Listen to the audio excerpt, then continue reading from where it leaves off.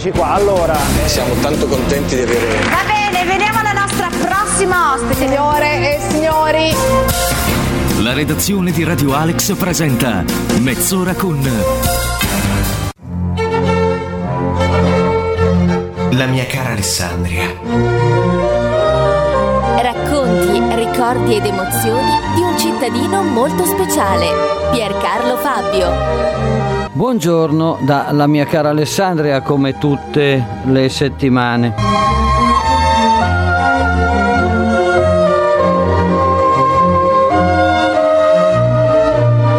Oggi ci trasportiamo nel marzo 1857.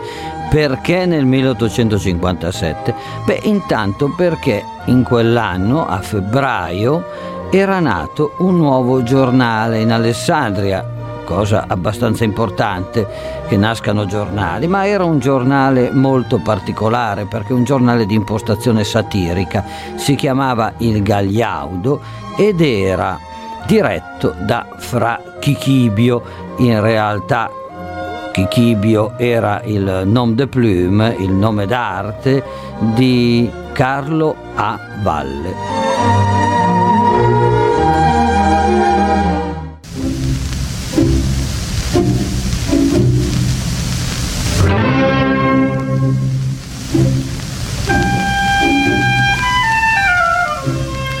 Ci scusiamo per la registrazione un po' rovinata, ma questa è una vera chicca, questo è il preludio degli Italiani in Algeri di Gioacchino Rossini, diretto da Arturo Toscanini, e quindi insomma davanti a questi nomi insomma ci inchiniamo anche a una qualità un po' minore dal punto di vista della registrazione.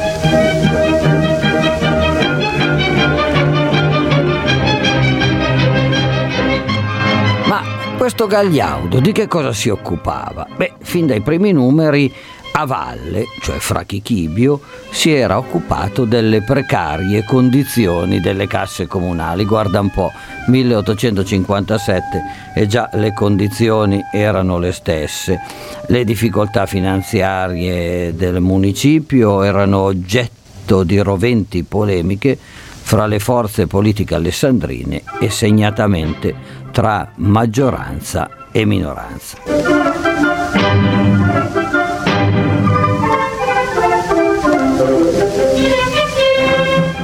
In un articolo di apertura chiamato La borsa del beato Guglielmo, Carlo A. Valle descriveva l'immaginario ritrovamento da parte del sindaco di Alessandria, in allora Carlo Agliora, di una pergamena di misteriosa provenienza dal titolo Mezzo infallibile per ristorare le finanze civiche.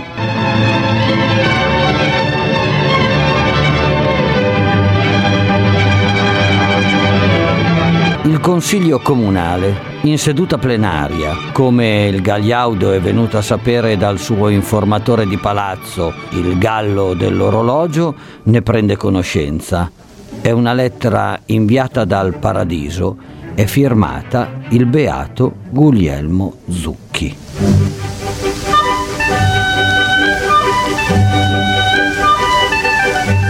Ma chi era questo beato Guglielmo Zucchi? Beh, è una figura molto importante nelle leggende cittadine, ma in realtà visse nel 1300. Sappiamo la data della morte, il 7 febbraio 1377. Peraltro in questi giorni era aperta la teca che contiene il suo corpo nella terza cappella a sinistra della cattedrale, la cosiddetta cappella del Rosario, quindi era in esposizione, poteva essere visto da tutti i fedeli. Ma ritorniamo alla sua storia. Guglielmo Zucchi era il fabbriciere della cattedrale, era il suo amministratore, si era fatto frate, era continuato fino alla morte nella sua opera di assistenza ai bisognosi. Una tradizione molto pia vuole che la sua borsa, alla quale egli attingeva continuamente per donare ai poveri, fosse inesauribile, così da giustificare il detto avere la borsa di Fra Guglielmo. Nel 1438 fu iniziata la causa di beatificazione, ma ritorniamo al 1857.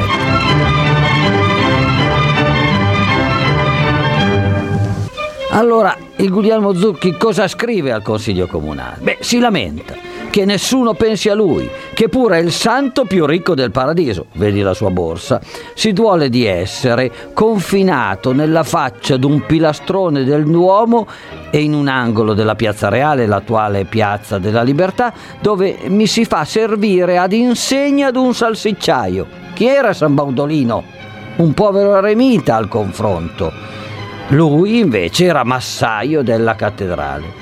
Per salvare le finanze di Alessandria, il beato Guglielmo offre la sua borsa ancora intatta, a condizione che la sua immagine venga tolta dai luoghi in cui si trova e fatta dipingere da bravi pittori alessandrini sul coperchio della cassa comunale. La lettura della lettera suscita applausi nella religiosa assemblea comunale, che delibera. Che cosa?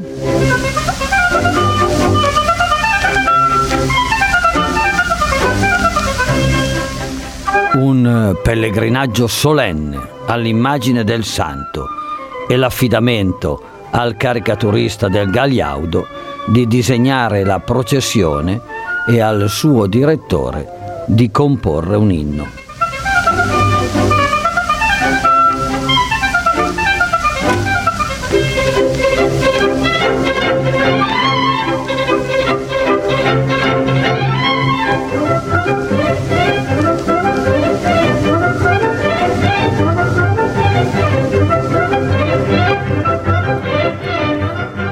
E volete sentire le parole di Guglielmo Zucchi? Miei cari concittadini, uomini di poca fede, fino a quando vi dimenticherete di me?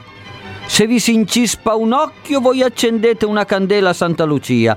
Se vi duole un dente, vi votate a Santa Pollonia. Se vi incoglie la peste, fate processioni a San Rocco. Se vi si ammala un asino, ricorrete a San Bovone. Se le vostre figlie hanno voglia di marito, tirano Sant'Antonio pel manico. Se le vostre mogli hanno male alle mamme, pagano un triduo Sant'Agata.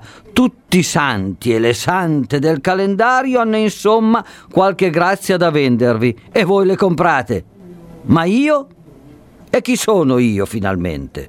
Sant'Agata, Sant'Antonio, San Bovone, San Rocco, Santa Pollonia, Santa Lucia e tutti gli altri e le altre possono darvi delle buone parole finché ne volete, possono farvi guarire da tutti i mali di questo mondo, ma denari non se ne cantano. Che ti devo lasciare, lo sai che io devo partire, ma un giorno se ascolti nel vento qualcuno che grida il tuo nome, sono io che ritorno correndo, sono io che torno da te. Se Dio vorrà. Non se ne cantano, ma qui a cantare c'è Domenico Modugno da Rinaldo in Campo, una delle commedie musicali cosiddette della trilogia del centenario di Garinei e Giovannini. Rinaldo in Campo, Enrico 61 e Rugantino erano le tre commedie musicali che celebrarono i 100 anni dell'Unità d'Italia nel 1961. E il pezzo che sentite in questo momento, Se Dio vorrà, è proprio del 1961 ed è di Domenico Modugno anche come autore.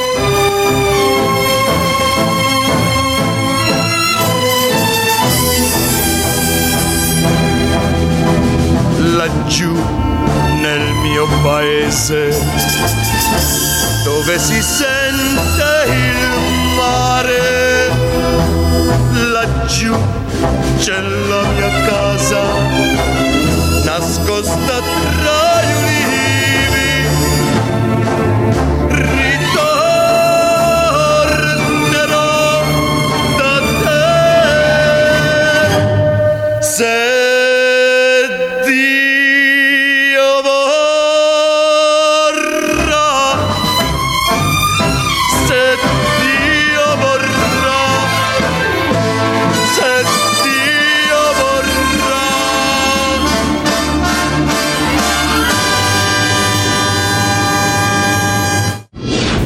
Radio Alex.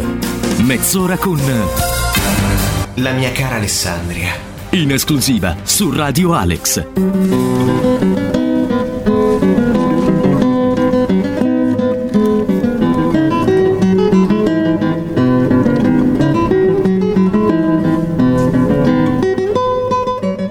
Avrete sicuramente riconosciuto le note del concerto di Aranjuez di Joaquín Rodrigo, qui in una versione tutta alessandrina, si fa per dire insomma, perché alla chitarra c'è Marco Tamaio, cittadino onorario di Alessandria, e l'orchestra Città di Alessandria è diretta dal maestro Ferrara, quindi un po' tutto in casa. Era il concorso Pittaluga del 1999.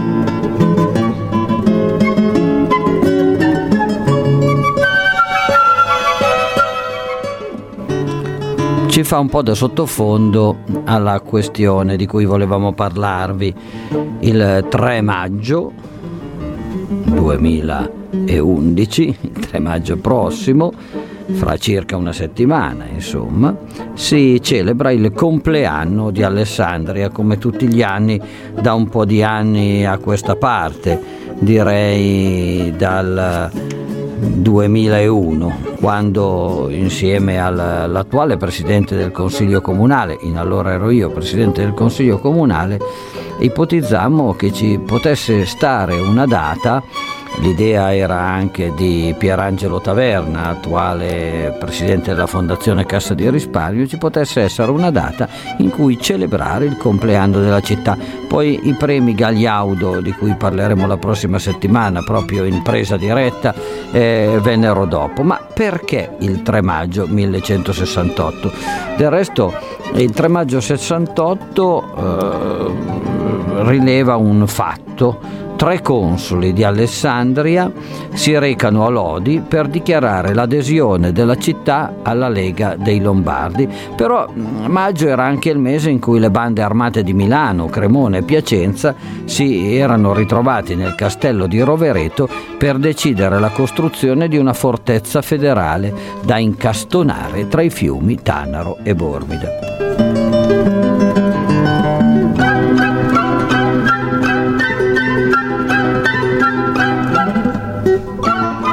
Ma nel 2001 verificammo altre date insieme al professor Dezza, a Geo Pistarino e a Umberto Eco. Verificammo il 30 gennaio 1176, giorno in cui viene nominato il primo vescovo della città dedicata al Papa, Alessandro III, oppure il 12 aprile 1174, data faustettissima visto che Federico I, il Barbarossa, leva le tende e l'assedio di Alessandria, sancendone la leggendaria professione a resistere, a difendersi, o ancora il 14 marzo 1183, data del riconoscimento da parte dell'impero che ribattezza la città col nome di Cesarea o Cesarea, nome peraltro che i cittadini alessandrini usarono per pochissimo tempo.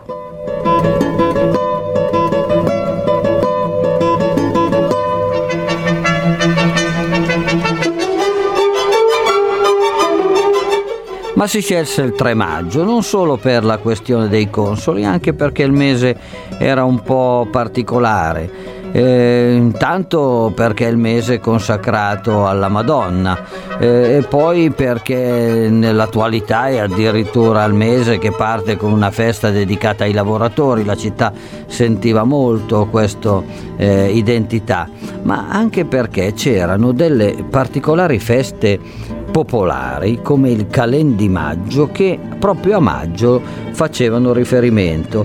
Il Calendimaggio ha altre varianti nella nostra tradizione: il Re di Maggio, la Sposa di Maggio.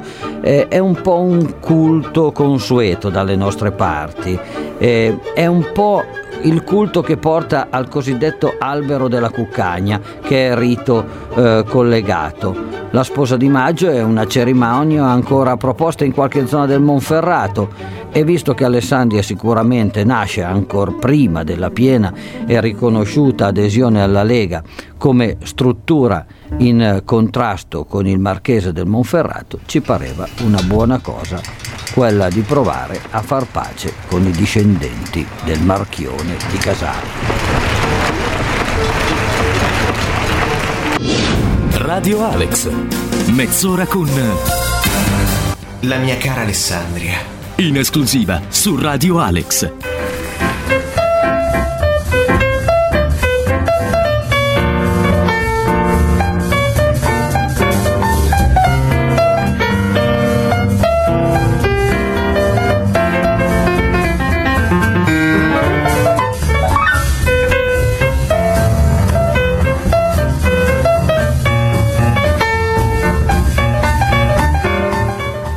Provate un po' a riconoscerlo.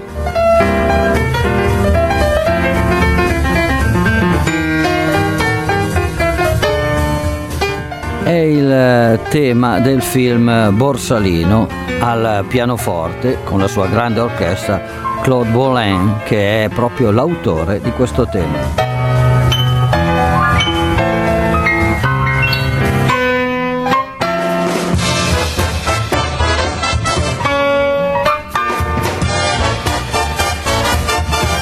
Tanto per ricordarvi che c'è un centro sportivo comunale che è chiamato normalmente il Borsalino, perché quello era il suo nome originale, e poi rinominato alla memoria di Innocenzo Barberis, assessore allo sport del comune di Alessandria, ma è un po' rimasto insomma nell'immaginario collettivo il Borsalino, che è cambiato moltissimo in questi anni grazie a un personaggio molto particolare, Antonio De Santis, olimpionico a Torino nel 2006 con il Bob a 4 di Italia 1 e campione di atletica nei 110 ostacoli. Antonio si è impegnato moltissimo nella ristrutturazione del centro sportivo comunale Barberis, ha creato una piscina, un nuovo parco, nuovi bar, nuove zone per l'intrattenimento,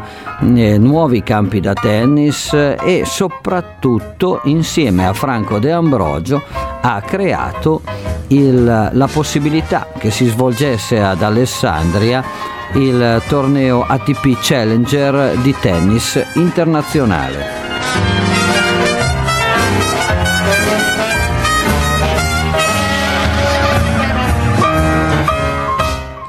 Che quest'anno sarà la sua quarta edizione. I direttori dopo Franco De Ambrogio sono stati Giorgio Tarantola per la direzione generale, mentre il responsabile tecnico è stato più volte Fabio Beraldo. La sorpresa di quest'anno, prima che con le conferenze stampa veniamo invasi di tutte le importanti informazioni che riguardano questo appuntamento, che è uno dei più straordinari della nuova Alessandria sportiva.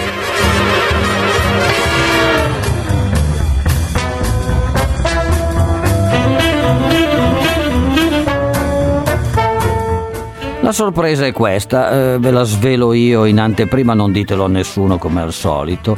È la wild card. Voi sapete che in tornei di questo genere gli organizzatori possono far partecipare alcuni giocatori che sono indietro nella graduatoria o avanti, insomma, e possono in qualche modo dare con questa wild card la possibilità di giocare al torneo. Si fa con ragazzi giovani come l'anno scorso con Marchegiani e può darsi anche quest'anno, non so che cosa hanno deciso di fare gli organizzatori, ma so una cosa, che una wild card l'ha chiesta Thomas Muster, austriaco, numero 1 al mondo nel 1996, che ha ripreso a giocare a 43 anni, un po' per provare se stesso. Sarà nel novero degli atleti dell'ATP Challenger, quarta edizione di Alessandria a fine maggio.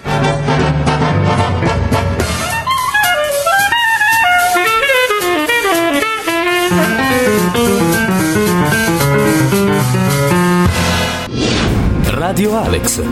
Mezz'ora con la mia cara Alessandria. In esclusiva su Radio Alex.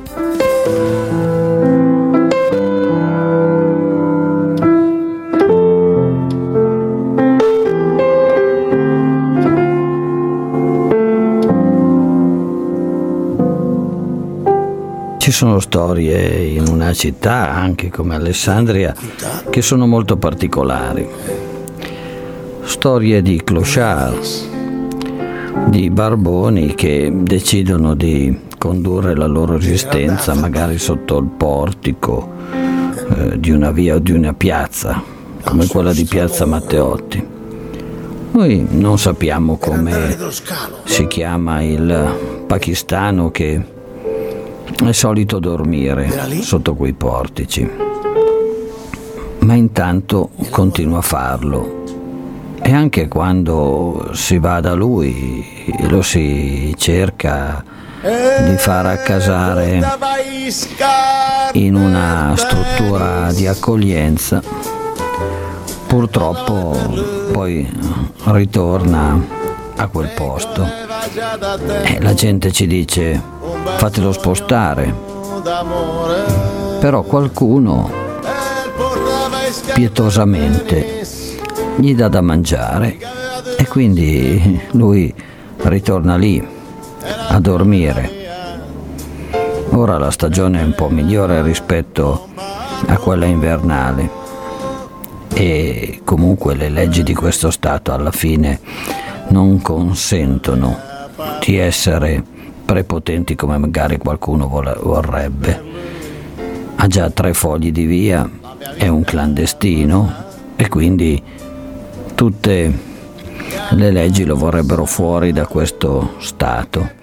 Però è un pakistano e col Pakistan abbiamo anche problemi di rimpatrio di certe persone e nei centri di accoglienza non c'è posto.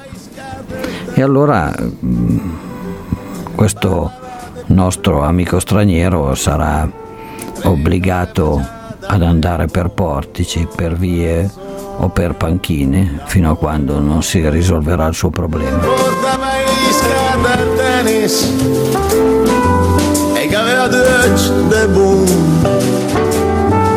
Era la prima via perché era un barbone.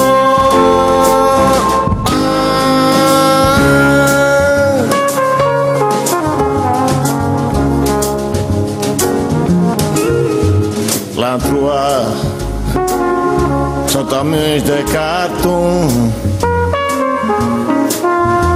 che guarda e pareva nessuno. In attesa che la tolleranza produca i suoi effetti, la tolleranza di una città produca i suoi effetti, dedichiamo questa canzone Enzo Iannacci e il portava il scarf da tennis, che è proprio la triste storia di un clochard, di un barbone milanese. È un pezzo del 64 proprio dell'autore milanese ed è fatto appunto nella lingua meneghina. Speriamo di risolvere al più presto il suo problema, che è un problema esistenziale, non è tanto un problema di sopportazione da parte della comunità. Portava i scarf del tennis e che aveva due de boom. Era il prima mena via perché n'era un barbone.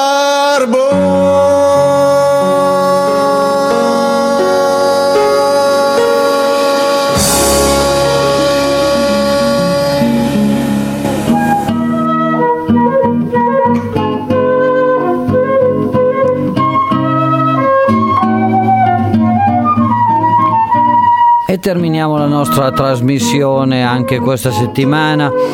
Da pochi minuti si è iniziato un evento nella nostra città. Si è iniziato a demolire la costruzione che campeggiava davanti a Santa Maria di Castello.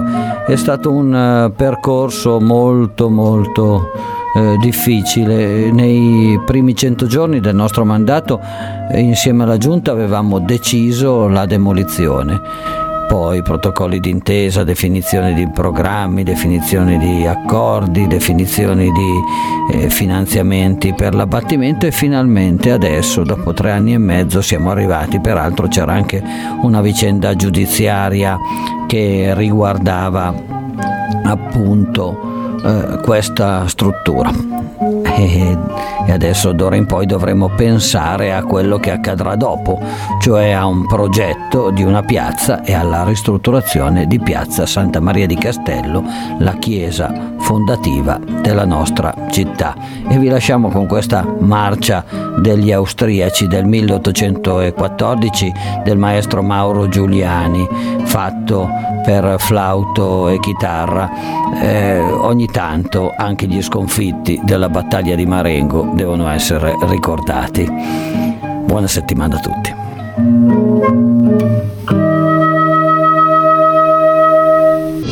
Questa è Radio Alex,